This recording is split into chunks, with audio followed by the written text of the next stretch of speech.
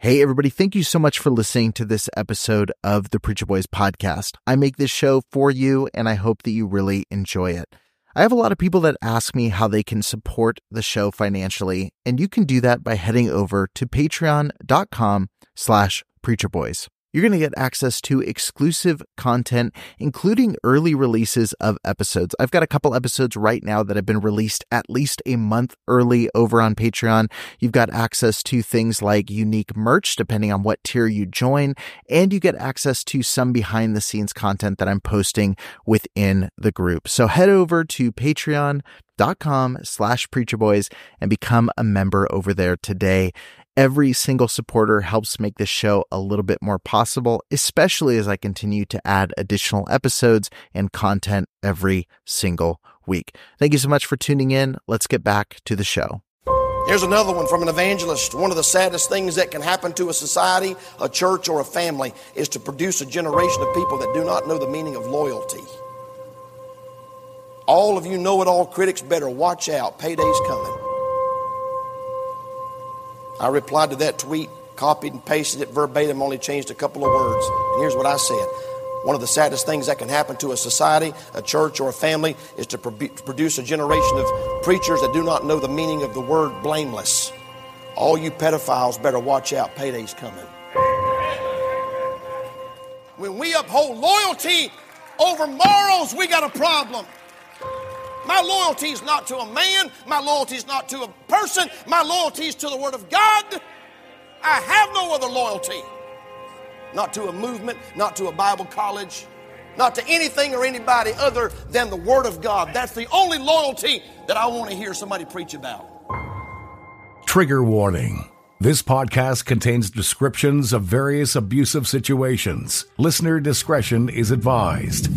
You are listening to the Preacher Boys Podcast, a podcast shedding light on decades of mental, physical, and sexual abuse within the independent fundamental Baptist movement. The testimonies shared on this podcast are told from the personal experience and perspective of the survivors. Not all legal outcomes are known or final. Any suspect is presumed innocent until proven guilty in the court of law. To find more information about the Preacher Boys podcast and upcoming documentary, visit preacherboysdoc.com or connect on Facebook, Instagram, or Twitter with the handle @preacherboysdoc. Now, here is your host, Eric Skwarczynski. All right, Pastor Shiplet, thank you so much for joining me on the Preacher Boys podcast. Now, the very first question, because I've been curious for a while, who is Stacy Shiflett? Like, when you describe yourself, what's kind of your background? Who are you? That's a loaded question. I'm definitely multidimensional. Okay. I'm a Baptist preacher. I'm a husband of a precious wife. We just celebrated 25 years. I've got 5 children from 23 all the way down to 8. 4 of my oldest kids are graduated from high school, and then I've got an 8-year-old. So I'm a dad. I love to sing, write songs, play instruments. I'm a carpenter. I got into construction back in my teen years, and so I'm a builder and a carpenter, and love to build things and put my tool pouch on and get dirty. I like to deer hunt. I like to ride dirt bikes. I like to read. There's a lot of different sides to me, but I am a 5th generation Baptist preacher. It's just my heritage. My wife's a 2nd generation. Her dad was a pastor. And so our ministry is our life, church, ministry, the Bible, reaching people, and trying to help people find God's will and live for God. That's my passion. That's what I'm all about. Right. So you're a 5th generation pastor. Wow. I thought I was 4th generation. I knew I was 4th generation. Right. And then last year I discovered that it goes all the way back to the 1800s of my great granddad. He was married to a full-blooded Cherokee, had a beard down to here. Okay. Yeah, it's just, it's crazy. And the church that he used to preach at they're still having church in Alabama. So yeah, that's my heritage, Eric. Wow. And was it Baptist all the way down the line? Was it 5 generations of Baptists? Perfect. Yeah. Right. Yeah. Wow. Okay. So tell me a little bit, just like growing up within IFB culture, growing up. I know we've talked previously, and like you've, it sounds like you've always kind of defined yourself as being a little bit outside of like the quote unquote movement. But can you talk to me a little bit about just growing up, pastor's kid, like what your experience with kind of, religion and faith was as a young kid? Yeah. So my dad surrendered to preach when I was about 4. That would have been in 76, and started pastoring small little churches down in South Georgia. And then he took a church in Valdosta. My experiences in church has been like anybody's that's been in church. The highlights of my life, the greatest blessings of my life, some of the worst nightmares of my life. I've been hurt. Anybody that's been in church for any length of time has been hurt because there's just people. But my dad got voted out of a church in the late 70s, and that put a bad taste in my mouth to start with as a little boy, at just how church members that get fouled up and bitter can be, how they can act. And then, I just grew up. My dad was a pastor and a missionary in the South Pacific. We were in the Samoan Islands and then the Hawaiian Islands during the 80s. Right. And then moved back to the States in 89, I think it was. And my parents were in several churches. A lot of people that's got a bad story that happened in one church. Mm-hmm. I had a lot of bad things happen in a lot of churches. So you diversified a little bit with your. Well, it's just I've got such a multifaceted perspective of how things are because of that. A lot of people their whole perspective of church is the one church they were in, something bad happened, or the one bad pastor, or the church split, or ever how they were treated at this one church. Man, I've been in many churches all over the country. And so I've got a pretty diverse take on things. But some of the sweetest people I've ever met, some of the most godly people, sincere people I've ever met, I met in church. And some of the most wicked, demon-possessed people I've ever met were Baptist church members. So I've seen it all. Right. I've heard it all. And, I say this before, I've said it from the pulpit, that nothing that I've dealt with and experienced in my ministry has soured me on the church. I still love the church. I love what God does in my heart and in my life and in my family. I'm where I'm at because of God working in my life through the preaching of the Word of God. But yeah, along the way, there were a few bad apples, right? And along the way, there was some gut wrenching moments, and you have to just kind of put all that in perspective and just stay on track with God. But somebody asked me, said, "How were you introduced to the Independent Baptist movement?" I said, "I think it was C-section." Right. Yeah. No, I've said the same thing to some people, and because of the show, I think there's been some people who perceive. Probably similar to how you feel. There's people that perceive like, oh, your motivation must be this for why you're doing it, or I'm assuming because you had A, B, or C bad experiences is why you're doing it. And someone was like, oh, you must have had a really bad childhood. I was like, no, I had a really good childhood. And I said, like anybody, it's what you said. When you spend a certain amount of time in any situation, especially when you're spending the first 20 years of your life within a context of a church, all of your absolute best memories are there and all of your absolute worst. And, I always tell people, I'm like, all of my best, I met my wife, in an IIP, like there's a lot of really positive things. But there's also, obviously some pretty bad things that can happen. And, obviously, some of those bad things are how we ended up finding each other. And, or I guess I would say I found you first, and to be honest with you, and, I was shocked because at the point that you had released, your video, calling out how the situation with Giovanelli was handled, I was, and I think this kind of speaks to what my experience with the pastors in the movement had been. I was shocked to see an IFB pastor say anything, negative or critical about the IFB movement. Another pastor. Another pastor. Yeah. Yeah. Well, that's because you don't run in the circles I run in. I've got 40 or 50 preacher friends that would have handled it. I'm not going to say they would have handled it just like I did, but they would have pushed back. It would have. But that's the guys I run with. Okay, so when you and another thing that I feel like needs to be clarified is this. I'm not saying you're doing it. It happens a lot. is this broad brush painting of the IFB. Right. For example, I hate the label. I deal with this in my book, Wolves Among Lambs. I don't like to be called IFB because I am independent of anybody.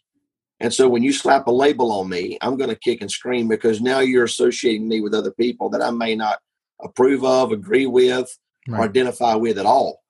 The IFB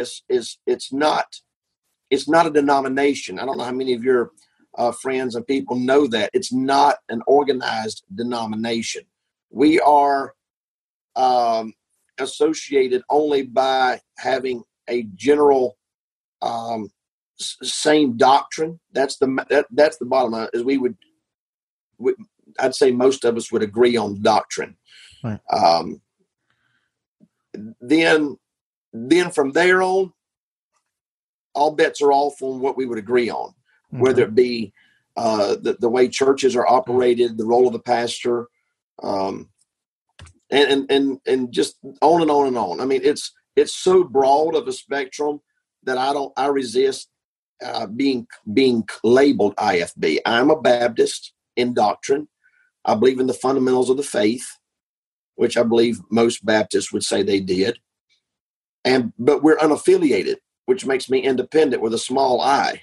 I'm not an IFB as in the movement. There's no movement. There may have been back in the 70s with Jack Hyles, but there's really no movement to speak of because you've got sword guys, Sword of the Lord guys. You've got Southwide Fellowship guys. You've got guys that wouldn't go to either one. They're all called IFB, but they're not all in the same boat. So, and that's another thing. People try to shove me into a box, and I won't fit because they have preconceived ideas of what they think I am, and I'm not.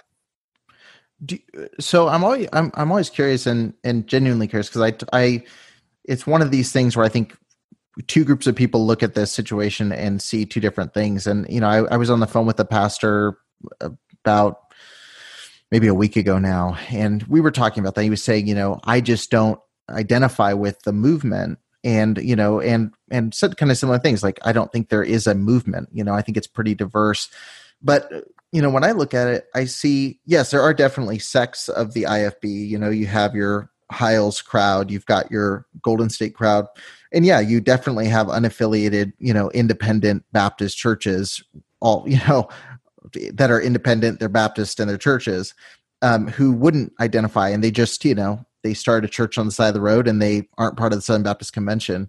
But, I'm always interested, like, do you feel like there's no, because the way I look at it is you have your unaffiliated independent guys, but there is definitely a certain way that these churches operate and function. And like, say an independent Baptist church may say they're not part of a movement, but they definitely will preach against, affiliating with a Southern Baptist or a Reformed Baptist or something like that. Do you feel like that there's that separation or that kind of distinction with the movement?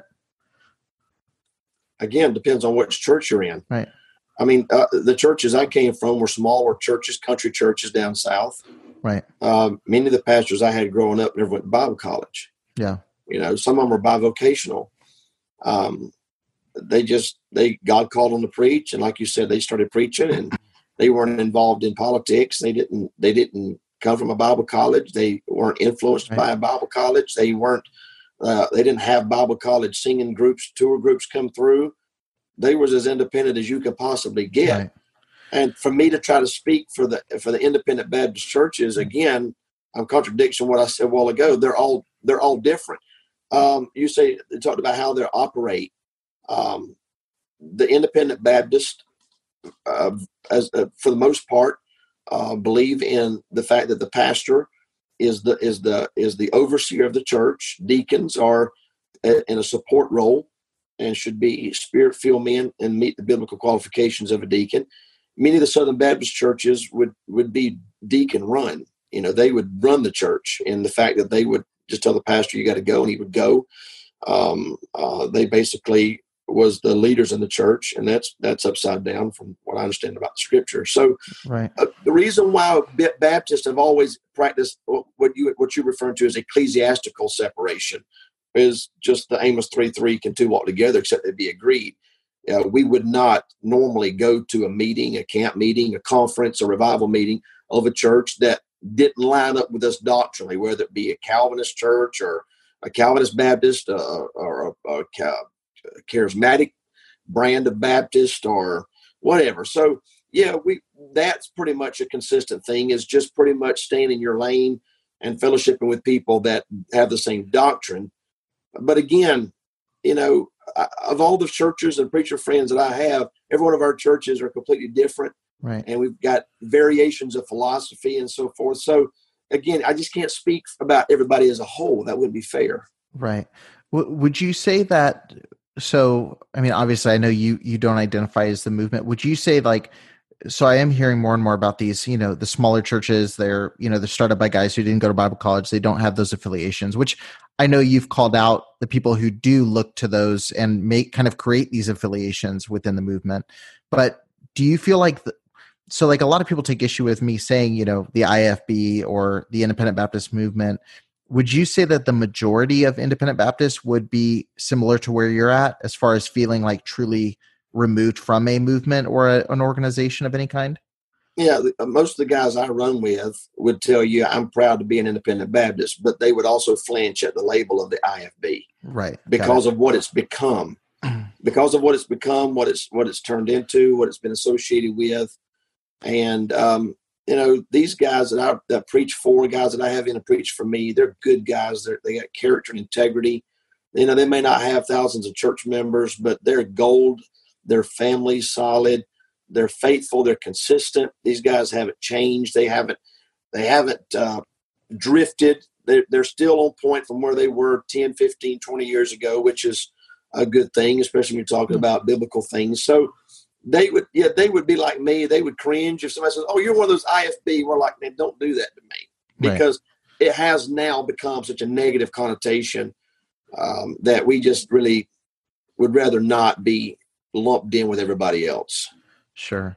Well, let's talk a little bit about that because I mean, obviously, this is how I think most people who weren't near an immediate area became familiar with you was your video, and you just mentioned kind of what the IFB movement. So the actual, when we think of the people who would affiliate as hey, we're part of this group of people.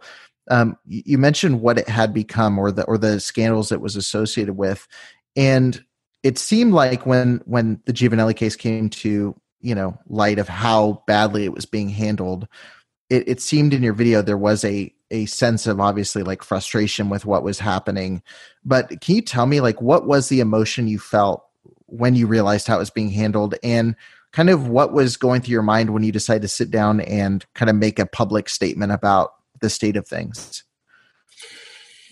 Well, I had talked to him on the phone, talking about Dr. Trieber on the phone on that Wednesday.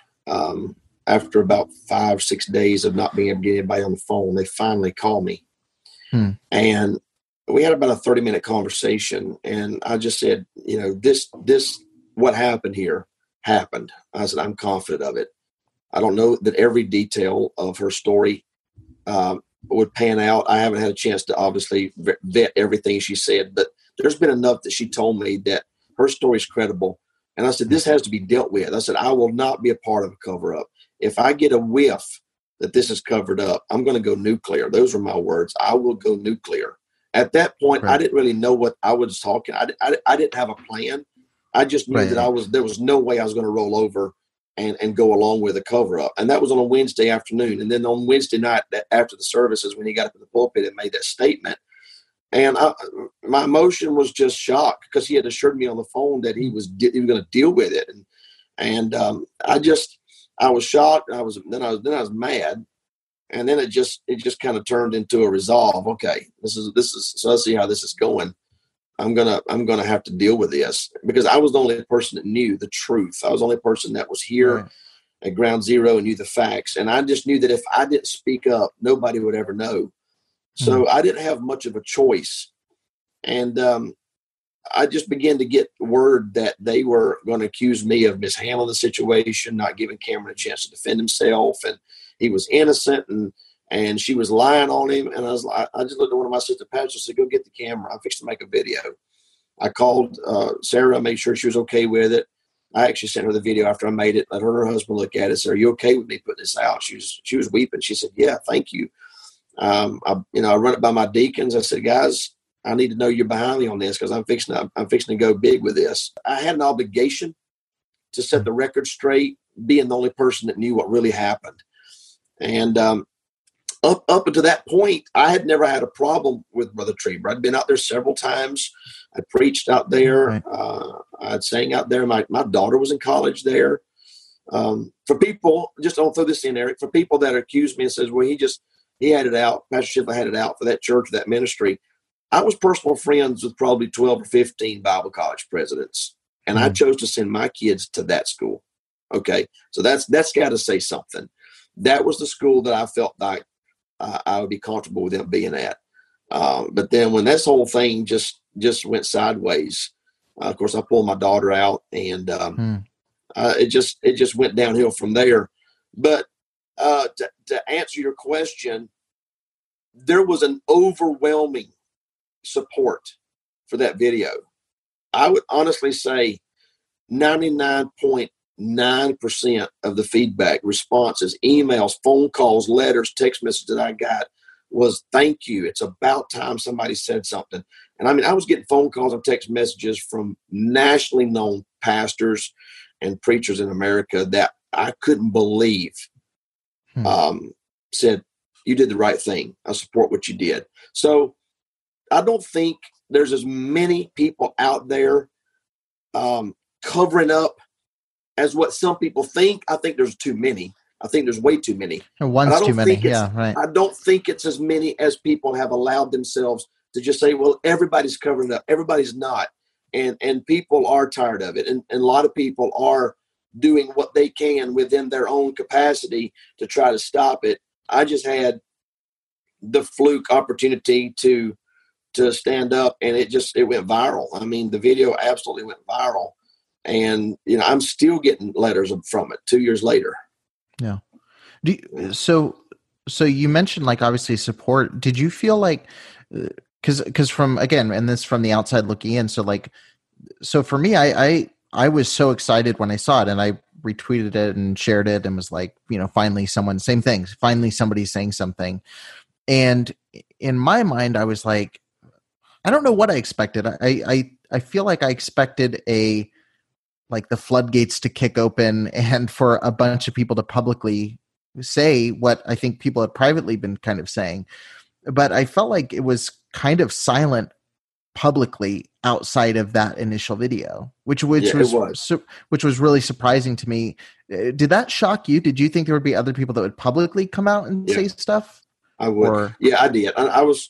It was funny because even when a lot of the guys would call me or text me and say, appreciate what you did. It took courage. I watched your video. You weren't angry. I didn't feel like you were in the flesh. I really felt like you were trying to follow the leadership of the Lord on that.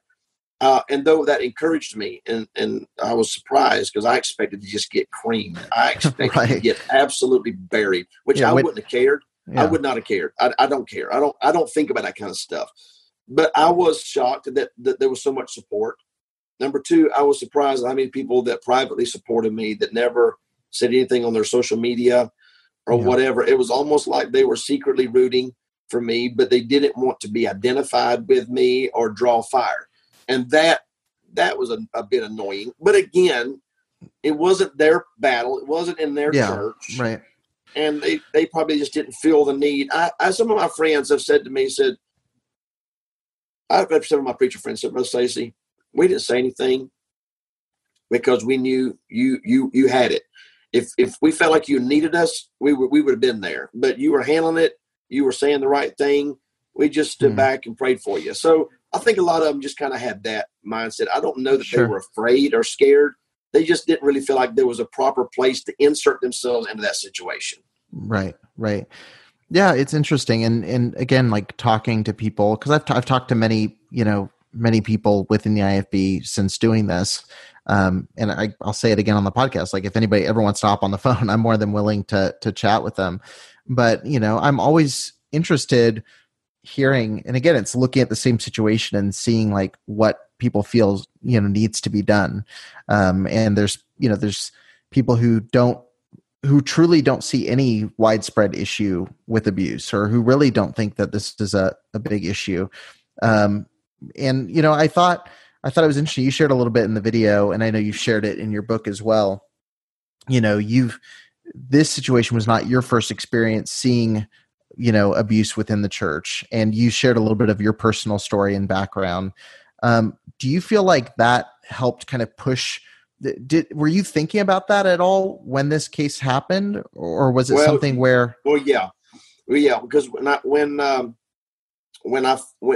first found out, it was a Friday. I think it was a Friday morning. It was a Friday morning. Sarah's granddad was on staff here. He's since retired. Okay. He'd been here 25 years. He was a great guy. I love him. I miss him. But Brother Hall was here, and he walked into my office and said, I got something I need to tell you, and told me about what happened. And immediately I said, I need to talk to her. Let's get her on the phone. That was my first response was not to call Cameron and say, oh, heads up, there's a woman making accusations. Right. My first response was, I want to hear what she's got to say, and then I'll go from there. And literally within just a few hours, I had her on the phone and her husband on the phone.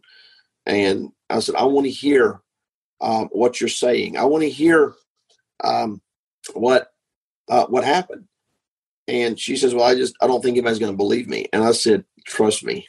I will believe you tell me what happened, and I'll believe you if you give me something to work with, obviously. And it's not because I have a gut that I trust my gut, and not because of necessarily the leadership of the Holy Spirit, but I had been in that very same boat before, where I struggle with, who do I tell? Nobody's going to believe this. It was so bizarre what happened to me. And for those of the people that are listening that don't know, I was assaulted in my sleep when I was 17 by a Bob Jones University student that spent the night at our house. And we confronted him, and the sheriff locked him up. He pled guilty and didn't have to go to trial. He went to jail for 2 years and was a registered sex offender, still is. So that was when I was 17. And then when I was a youth pastor, before I got married, I was on staff at a church north Atlanta. And the pastor there was in his 50s.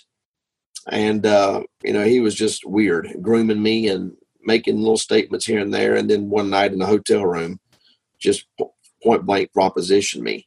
And it just shook me to my foundation. And I remember for a month, I didn't tell anybody because I didn't think nobody's going to believe this. All he's got to say is I didn't do it, and it's my word against his. And he's been in the ministry 30 years. I'm a nobody. So when she says to me, I don't know you. You don't know me, and I don't know if anybody's going to believe me. I said, I want to hear what you got to say.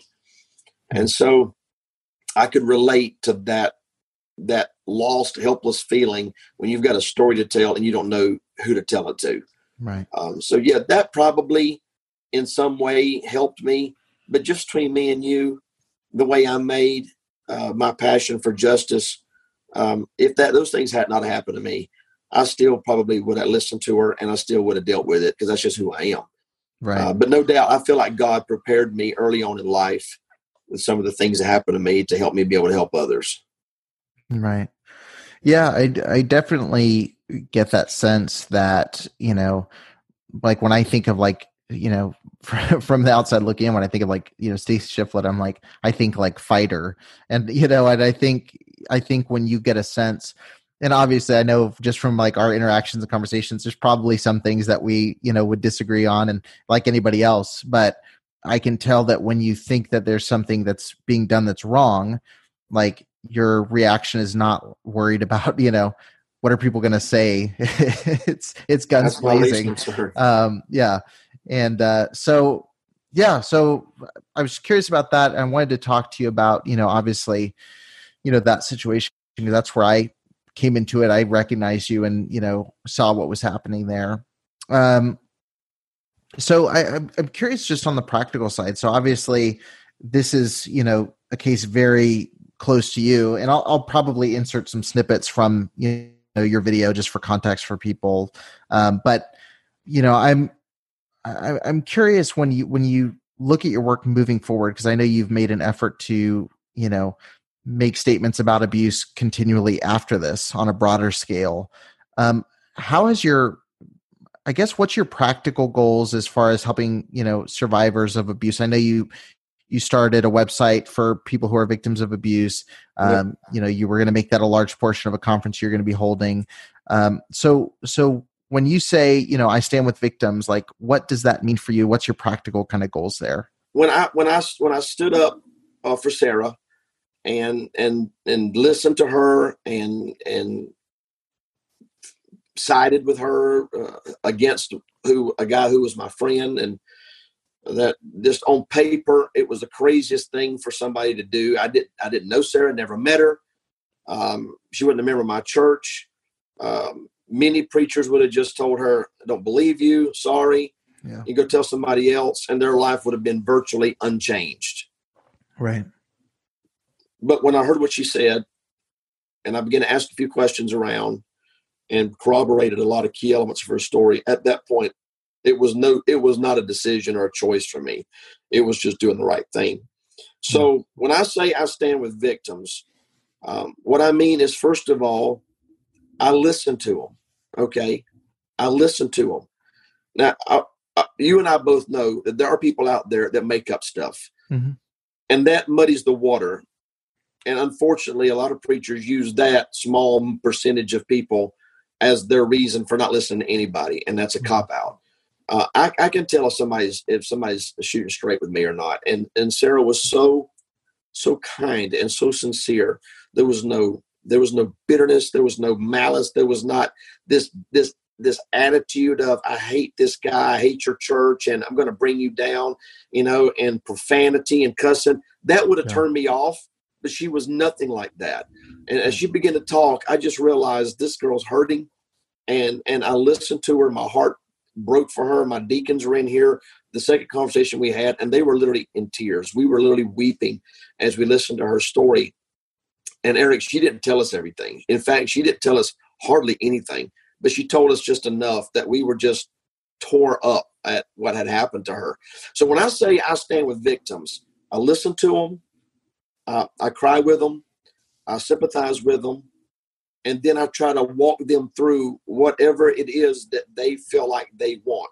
The question I probably asked Sarah 10 times is, what do you want? What do you need? It's not what I want. I already had a list of things I wanted to happen when she told me that. But I was like, what do you need? What do you want? Do you just need closure? You want me to just pray with you? You want somebody to go with you to the police station? What do you want? To me, that is what victims, I don't care if they've been victimized one time or if they've been dealing with it for 20 years. That's the thing they need, is for somebody to say, what can I do to help you? And let them tell you what they need and what they're looking for, and then start trying to help them. Her only demand was, I just don't want Cameron to be on staff full-time in the ministry where he can do this again. And I said, I'll do everything I can. By the end of this week, if I've got any say, he'll be out of a job. I promise you. And I was going out on a limb there, really. But I was that determined to try and meet the one thing she was asking. Please get this guy out of the ministry. So when I say I stand with victims, I listen to them. I try to help them. I try to support them. I stand with them against the cover-ups of it, against the glossing it over, polishing it over. Preachers are the world's worst to get up in the pulpit and spraying Chanel No. 5 on a dirty diaper. Okay. It is what it is. If it happened, it happened. Just go ahead, deal with it, confront it, be honest with your church. This is what happened. I hate it happened. We're going to try to get to the bottom of it. We don't condone this kind of behavior. We don't go along with this. It's amazing what you can say in 30 seconds. You got to get up there and go on and on for 45 minutes, 30 seconds. I made a statement to my church on that very first Sunday, because she went public on Friday. Of course, it was on Facebook. So, I was just trying to, at that point, I was playing catch up because I couldn't get in front of it. It was just happening. It was unfolding. I got up in the pulpit on Sunday morning. I said, church, that stuff's on Facebook. I don't know what all's going on, but I'm looking into it. I'm dealing with it. And when I find out more, I'll come to you. In the meantime, let's just pray. And I'm very honest with my people. And it's funny because when you do that, it cuts out all the gossip. there's nothing to gossip about. Everybody's like, okay, Pastor Shiflett's aware of it. He's going to deal with it. He's not going to cover it up. As soon as something breaks, he'll tell us. And they walked out the door talking about something else. It's the guys that try to cover it up. It backfires on them every single time because people smell them cover up a mile off. Yeah. And most people bristle at the injustice of that. And so, somebody said to me, well, my biggest concern is that our church doesn't get sued. I said, well, maybe you ought to side with the victim every now and then if you're worried about getting sued.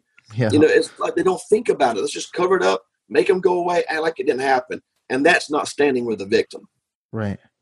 I'm curious about that. Like, what do you think about, because obviously a lot of churches are getting involved in, there's been a lot involved in cover-ups, obviously you've referred to your own experiences with, seeing ministries try to sweep under the rug, cover up,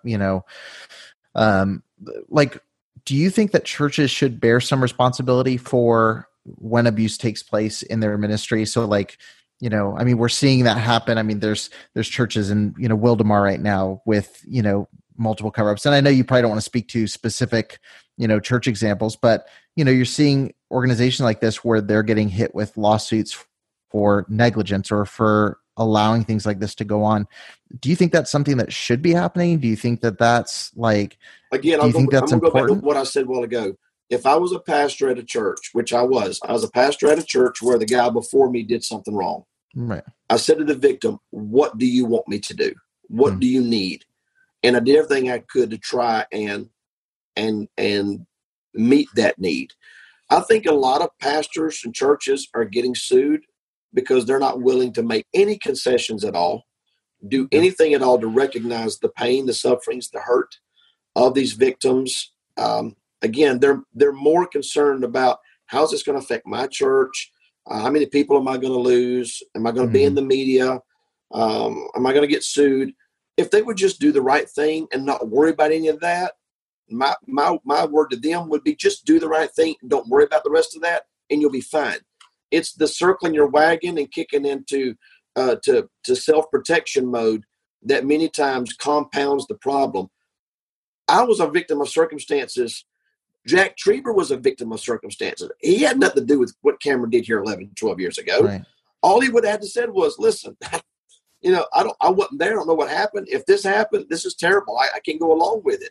We're going to look into it, try to find out what's going on. We're going to talk to the victim and get some more information. And if this happened, we're going to stand with her. Again, a 30-second conversation. It's not complicated, but they don't do that. They start covering for each other.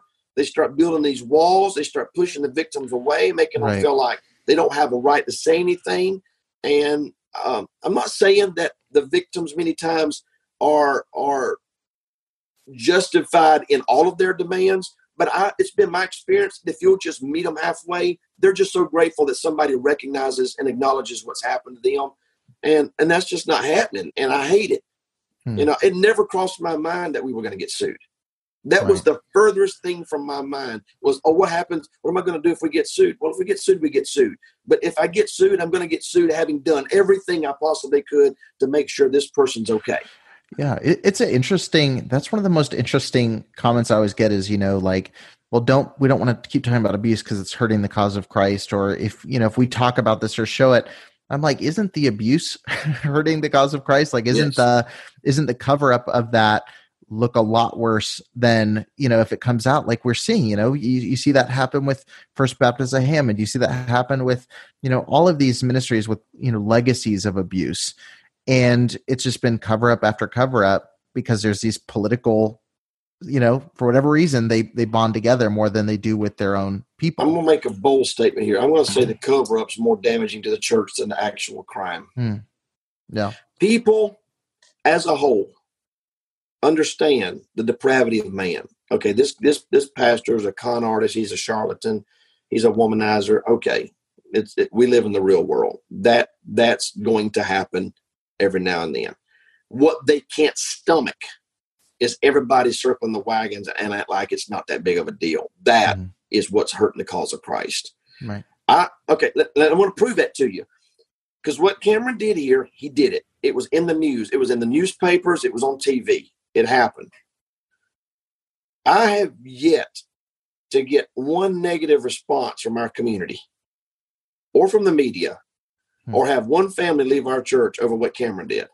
Yeah. Because of how I handled it, how I responded to it. It coalesced and brought people together. Yeah. Our people in this church, and he was their pastor 11 years, man. I'd only been here at the time 3 or 4. For me to have to get up in the pulpit and say, the former pastor that many of you got saved under, that baptized you, married your kids, buried your grandma, this guy did this. That wasn't easy for me. Right. I mean, you're talking about making your stomach knot up is knowing you got to stand up and face a church of people and saying, this is what happened. But it's what happened. It wasn't my fault that it happened. I had nothing to do with it. I wasn't here. Yeah. But it was my responsibility to make sure that the right things were said and done. And I did that. And our people stood behind me. In fact, the day that I stood up and said, this will not be covered up, there were people standing up and clapping in my church. It was unbelievable. And I created, because of my fairness, I created an environment where Sarah and TJ could actually come back and be in our services, and our people loved on them and hugged their neck. And they're not members here. They live a pretty good ways away, but they've been multiple times. And every time they came in, people loved them and hugged their neck. And I'm thinking, this is how it's supposed to be. This is how it's supposed to be, where the person that got hurt here can come back here and find healing. Yeah. And I just don't know why it's so complicated. I don't get it. Right. Well, I think you erased in many ways, you erased the cover-up side. You took out the organizational, responsibility, because at the point you would have done nothing, there would have been a shared responsibility for anything that would happen moving forward, and that's where I just don't understand, I don't understand how guys think they're protecting their name by hiding this stuff, because the story in their defense, in many cases, that's how they were trained. Okay.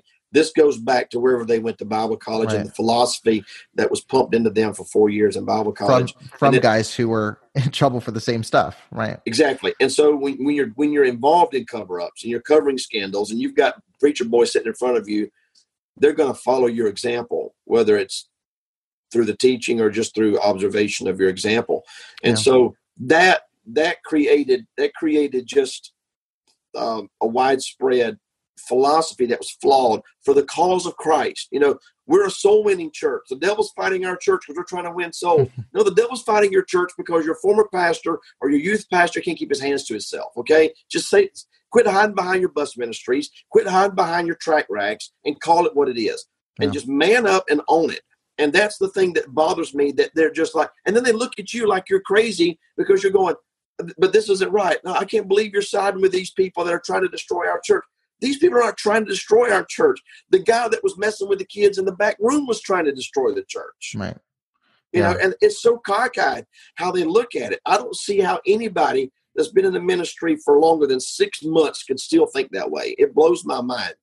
But again, that's how they were taught. And so I wasn't taught that way. Right. I was just taught to be honest and be real and be genuine, be transparent, have accountability, and have a heart for people, and not be so self-centered and cultish and be a dictator and tell everybody in your church what to think and what to say and not to say. Just do the right thing. Your people will follow you. I usually ask the question on the show, but I think we've kind of hit it as, whether or not we think abuse is a systemic problem in the IFB. And I think you kind of answered that earlier when you said, I wouldn't associate with the movement. There is definitely, I think we agree there is for you to be an anomaly, there has to be something that is normal that's, not great. So there is definitely people who would align with the movement. But I want to kind of just go a little bit deeper, because you are a pastor and, you talked a little bit about like the ecclesiastical separation, the way the church is structured. And, I look at, you gave the example of you and, Jack Trieber, like there's two people got the same information, same time frame, two different responses. And I have to ask, because like when I look at the IFB, one of the things that concerns me, especially now dealing with a lot of survivors, is there's not a lot of accountability in a lot of these churches. And you had mentioned earlier about, there being one person, one pastor leading the church versus an elder-led church and things like that. And, theologically, like my understanding is like a plurality of like leadership and elders is a good thing. But I'm just curious, like within the IFB, a lot of the churches are structured. It's the one man in the pulpit, the man of God, and then he kind of makes the decision, steers the ship in a lot of ways.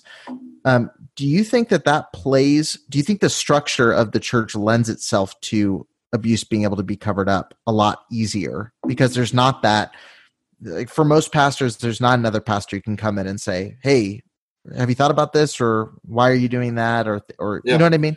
Yeah, I know exactly what you're saying. And I've heard and read of people that felt like because of the way the church government is set up, that it opens the door for corruption, for abuse of power. And it does, no question about it. But I want to say this. In 1 Timothy chapter 5, Paul said in verse 19 and 20, and you never hear these two verses preached or quoted together. Against an elder, that would be a pastor or someone in leadership position, against an elder, receive not an accusation, but before 2 or 3 witnesses. Period.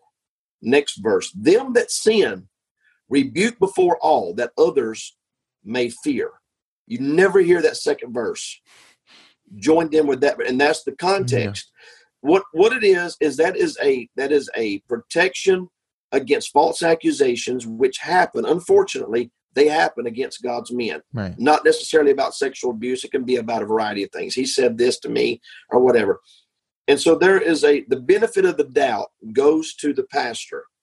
But if there are 2 or 3 witnesses that vouch, that are willing to come forward and say, and that many times is the glitch in this whole thing. You can't many times find 2 or 3 people that are willing to stand up and say, listen, preacher, you're wrong. This needs to be dealt with.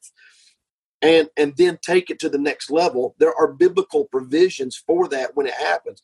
Unfortunately, many people that have been done wrong respond wrong.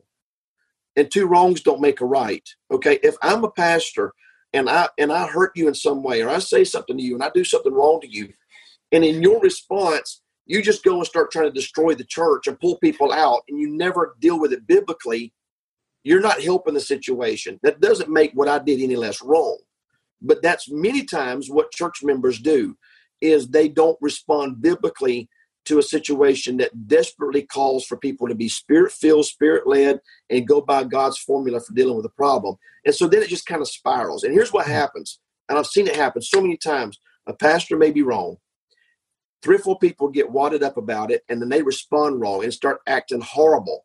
Well, what they just did was, in the eyes of the rest of the church, they kind of label themselves by their behavior as a wolf, or as someone that's trying to destroy the church or destroy the preacher. If they'd have been spirit-filled and handled it biblically, they probably could have fixed it, but it compounds many times. Now, going back to this whole government thing of how the church is set up, the Bible is very clear. The pastor is the overseer.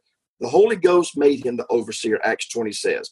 But the qualifications of the pastor is that he be spiritual and biblical and blameless. And he gives this long list of qualifications. Well, if you've got a guy in the pulpit that doesn't meet the biblical qualifications of the pastor, don't be surprised if he does something stupid. Don't be surprised if he doesn't lead the church astray. He should have been there to start with. So, the checks and balances are in place in Scripture. The pastor is supposed to be the example. He's supposed to love the flock. He's supposed to be a man of character and integrity and transparency and not giving the filthy lucre and blah, blah, blah. Well, if you got a pastor that's been a pastor for 30, 40 years and he's waived about a half a dozen of those, and you got a church full of people that are okay with it, all bets are off of how far he's going to go with it. And so the problem is not the Bible, and the problem is not the government setup that God gave the church. The problem is either the pastor or the church members, or both, are not spiritual and doing things biblical. And that's a recipe for disaster. Right. I just have and this is more, I guess, a theological question, and it's one that I've kind of thought about, doing this and just looking at situations is like, so you look at, don't accuse an elder or a pastor without, 2 or 3 witnesses. So how does that play out practically when you have a situation where someone is, raped and no one's around, or if someone is molested, or how should someone biblically approach a situation like that if there is no witness there? That's a great question. And that was the same quandary I found myself in when that situation, that motel room came about. What do I do? There's nobody saw her hurt. I couldn't even believe it happened. I Right. knew nobody was going to believe it happened. Right. I couldn't believe it. I was in a state of shock. But here's what happens. And I'm not trying to be spooky spiritual here, but I'm just going to shoot straight with you. Okay. Because the word of God is right. And God is God, and the Holy Spirit can do the job of the Holy Spirit.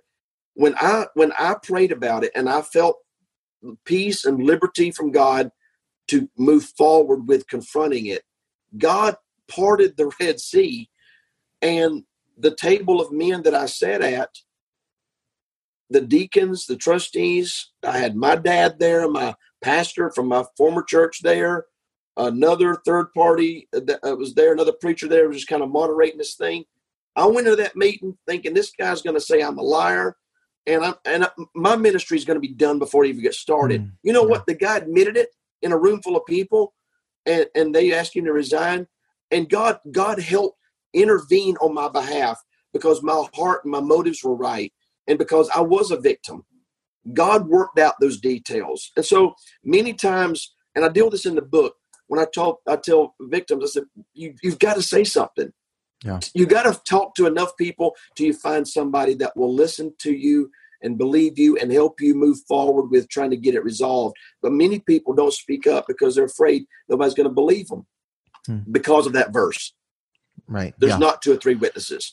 And that's why sexual predators and pedophiles, they use that to their advantage. It's the perfect crime, Eric, because there's nobody that can vouch for what happened. And then the guilt and the shame of being a victim just compounds the pressure for a person to not say anything. It's the perfect crime and cover-up scenario, which is one reason why I guess I'm so passionate about it, because it's just so wrong on so many levels. But if a person's been abused by a pastor or a youth pastor, I tell young people, you need to go to your parents. Parents, you need to go to the pastor. If it's an adult, you need to go to your husband, your wife. Get somebody, go with you, go to the deacons. You got to do it biblically. Because even the Bible says you go to that person, and if they don't hear you, then you get a couple other people and you go. And then if they don't hear you, then you bring them before the church. That's the biblical formula, and it works if it's done right. And just to clarify too, just for people listening, like especially if it's a case of, a criminal act or something with, especially involving a minor, your first call would be to like law enforcement, correct? Like Absolutely. you deal with it internally. I just want to make sure, because I've heard you mention that before. I just want to make sure people don't misunderstand. If it's a case of rape or molestation, like don't wait, go to the police first. I'll go a step further. I say, even if you suspect, you don't even know if it was criminal. Yeah. Say it's a 18-year-old boy and a 16-year-old girl, you don't even know if there's a crime. Here's what I tell people. Go to your police department, your sheriff's department, talk to somebody, tell them what happened, and say, do I need to report a crime? Was there a crime? I said, even if you don't know if it was a crime, you need to treat it like one, because there may have been a line that was crossed legally that you don't even know about. Go ahead and do that. And yes, I always encourage people to go to the law. A church is not a substitute for the legal system that God has in place. Right. What do you see as, I talked to you about practical steps for supporting survivors, but like, what do you see as the solution for this issue? I mean, obviously sinners are sinners, people are people. If you get 100 people in a room, 2 or 3 are going to be bad. It's just there's always going to be something. So you can't completely stop it.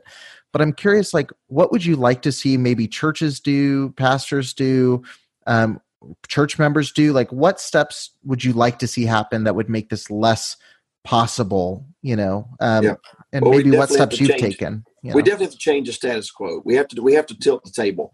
And that happens by calling it out when it happens. It don't matter if it's a big name preacher with a big church and Bible college. If it happens, you call it out. You call them on it.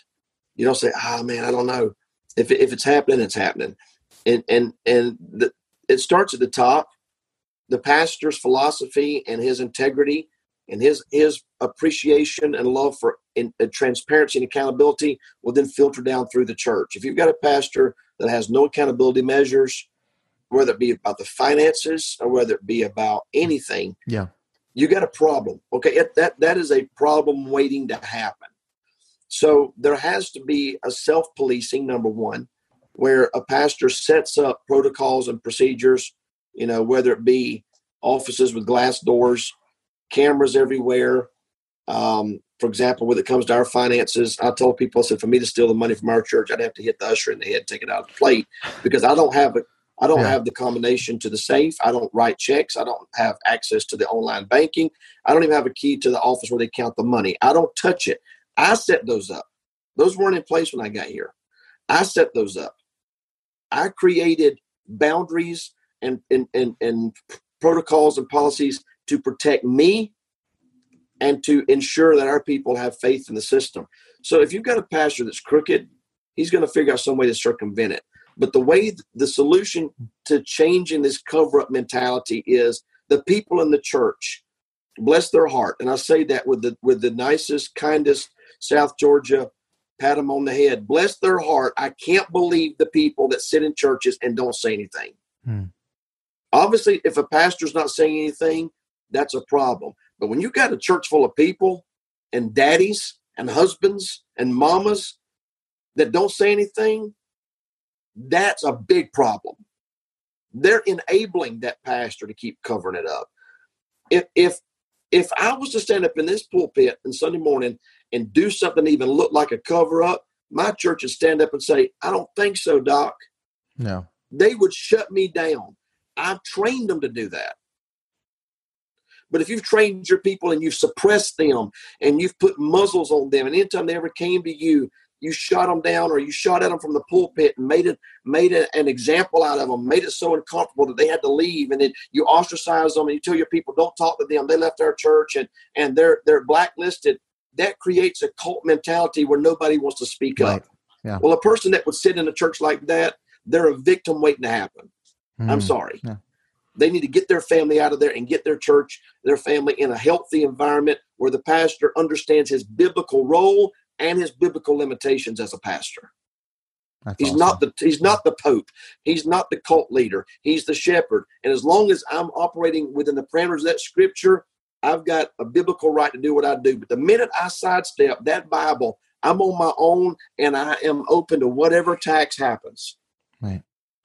That's awesome. Yeah, that's a really good answer. And I think that's a really good place to stop for now. I feel like we could probably talk for 2 or 3 more hours about this subject, but I really appreciate you taking time to do this and to sit down and discuss this with me. And just before we go, I know there's people who maybe this is their first time hearing from you, and maybe this is their first time knowing about the work you've been doing in this area. So what's maybe the best 1 or 2 places for people to follow you or to check out your resources or materials on this subject? Oh, that's good, because I've got Twitter, I've got Facebook. Our church has a YouTube channel. I have a YouTube channel, but our church website, cbcdundalk.org, has got my cell phone number. I'm available. I mean, I've had hundreds and hundreds of victims call and email me and my wife, and we're still counseling people that have read our book. God's used it to help so many people. And so we're available. If I can do something to help, I've had pastors call, say, I've got this going on in my church, walk me through how to fix this. We're available. I don't have all the answers. If I don't know the answer, I'll tell you I don't know the answer. But I believe that together we can turn the tide. We can restore our credibility. And I would just really encourage your listeners, if you've got folks that are not in church, that are out of church, maybe they got hurt, they got mistreated, they got abused, I would really encourage them to not throw the baby out with the bathwater, but try to find a good church where there's a godly pastor and pastor's wife that are trying to do it God's way, and get back into the work of God and in ministry, and don't just become a casualty. That's the part that kills me, is people just get washed overboard in a storm, and it hurts. And the devil's, he would love to see people just get out and discouraged and get bitter and have a bad taste in their mouth. Yeah. And I would encourage them, find a good church and a church family and people that'll love them and be good influences, and stay in the Word, stay on their knees. And if I can do anything for anybody, I'm available. You can reach out to me. Again, my name, Stacy Shiflett, is pretty much how you find me on Twitter or Facebook or whatever. And so, yeah, Eric, and I appreciate the interview. I appreciate the questions, and I hope it was helpful to some people. Don't judge all of us by the few knuckleheads you've run into. We're not all the same. So, no, awesome. Well, yeah, again, I appreciate it. And definitely, I'll put all the links in the show notes so people can find your information, and definitely recommend to people to check out, some of your content. Go to pick up a copy of Wolves Among Lambs. And that way you can get a good perspective and hear some more of your story. So thank you again so much for coming on. And we may have to do this again sometime and get a little bit deeper. I'm game if you are. Perfect. All right. Well, thank you so much. Thank you. Thank you for listening to the Preacher Boys podcast. If you appreciated the content on the show, please leave a review on iTunes, and don't forget to connect with us on Facebook, Instagram, or Twitter with the handle @PreacherBoysDoc. Additional information can always be found on PreacherBoysDoc.com. When you need mealtime inspiration, it's worth shopping Kroger, where you'll find over 30,000 mouth-watering choices that excite your inner foodie. And no matter what tasty choice you make, you'll enjoy our everyday low prices, plus extra ways to save, like digital coupons worth over $600 each week. You can also save up to $1 off per gallon at the pump with fuel points. More savings and more inspiring flavors make shopping Kroger worth it every time. Kroger, fresh for everyone. Fuel restrictions apply. Save big on brunch for mom, all in the Kroger app. Get 16-ounce packs of flavorful Angus 90% lean ground sirloin for $4.99 each with a digital coupon. Then buy 2, get 2 free on 12 packs of delicious Coca-Cola, Pepsi, or 7-Up, all with your card. Shop these deals at your local Kroger today, or tap the screen now to download the Kroger app to save big today. Kroger, fresh for everyone. Prices and product availability subject to change. Restrictions apply. See site for details.